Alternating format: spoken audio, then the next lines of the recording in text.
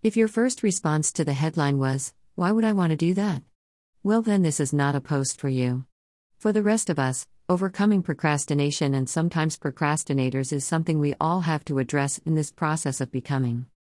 Today we'll look at this issue, as we are learning how to overcome those blockages as well as how to stop repeating past ineffective negative patterns.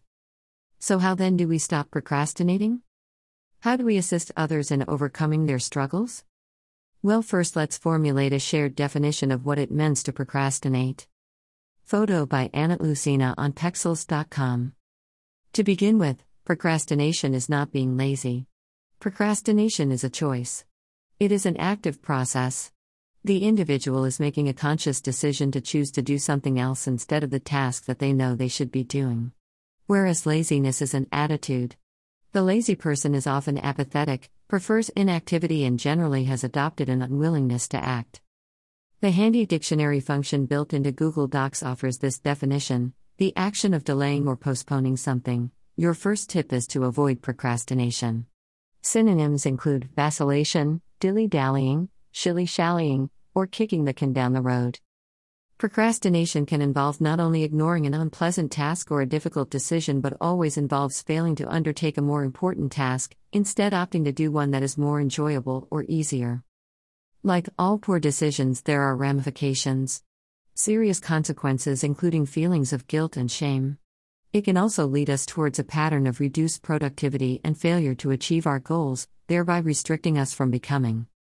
Extended periods of procrastination can also lead to a complete lack of motivation, disillusionment, and depression. So how do we begin to realize if we are procrastinating or someone in our circle is in danger of earning the label of being a procrastinator? I'm glad you asked. Here are some questions in which the responses could reveal the telltale signs. Are you filling your day with low-priority tasks? Just doing busy work? Are you leaving an important or vital item or items unchecked on your to-do list for a long time? Do you find yourself starting an important must-do then wandering off to find a distraction? Are you waiting to be in the right mood, or the perfect time to get started? Photo by Olya Kobrusova on Pexels.com. Did any of those or all of them sound like you? Now let's focus back on the path of becoming and identify the 3 steps to overcoming procrastination. Number 1, recognize it. Realize and accept that you are procrastinating. Understand that this attitude can be overcome, and allow yourself to forgive yourself for past occurrences. Number 2, ask yourself, why am I procrastinating? If you do not understand why, then you cannot begin to move past it. The answers here will be unlike any others. As individuals, we need to take personal responsibility, accept our faults, acknowledge our strengths, and determine why we may be choosing not to do right. Are you bored? Afraid?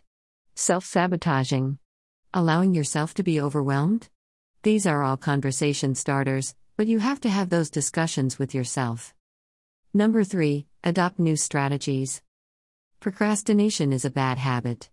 Not a response, rather it is a well-established negative pattern of behavior.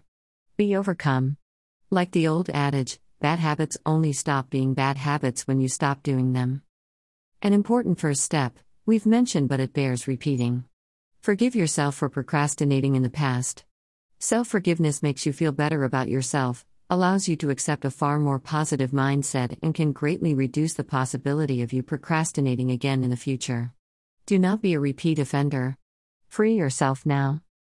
Focus on doing, not avoiding, or just trying to get by. In addition to tracking the tasks you need to get done. Schedule THM. Plan ahead. Hold yourself accountable, within measurable standards. On your daily to-do list, include a time to have the item completed by. Get an anti-procrastination buddy. Find someone who is willing to assist. Ask them to check in on you and aid in your accountability. Positive peer pressure works. Don't allow yourself to become overwhelmed. Don't put it off. Someday never comes, and you are more than likely avoiding headaches by simply pushing through and doing it now rather than later. Consciously remove yourself from distractions. If you need background noise to focus, ensure it is just that. Something that can be on in the background and not something that will further remove you from your purpose. Are you listening? Key. Change your internal dialogue. Talk with yourself like a coach or mentor would. Don't dwell on previous failures. Forget about earlier mistakes. Always decide to take steps that are momentum building. Tell yourself your steps should always be forward and upward, not sliding backwards. And last but certainly not least, give yourself a treat. Positive reinforcement works, just ask your dog. It is more than okay to reward yourself for progress made and change accepted. Photo by Suzanne Jutzeler on Pexels.com. In summation, we have learned that procrastination is a habit. A bad habit of regularly and intentionally deciding to put off important tasks. It is far different than being lazy, which is an unwillingness to act. Procrastination restricts your potential, delays your life, disrupts the life of your family, and leads to poor spirit and even depression. The first step to overcoming procrastination is to recognize it. Then ask yourself why, leading to the voluntary choice to adopt strategies to overcome it. I hope we've been able to help. Identify if you or someone you love is a procrastinator, as well as offer some assistance as to how it can be overcome and allow for continuation on this path of becoming. Email address. Subscribe.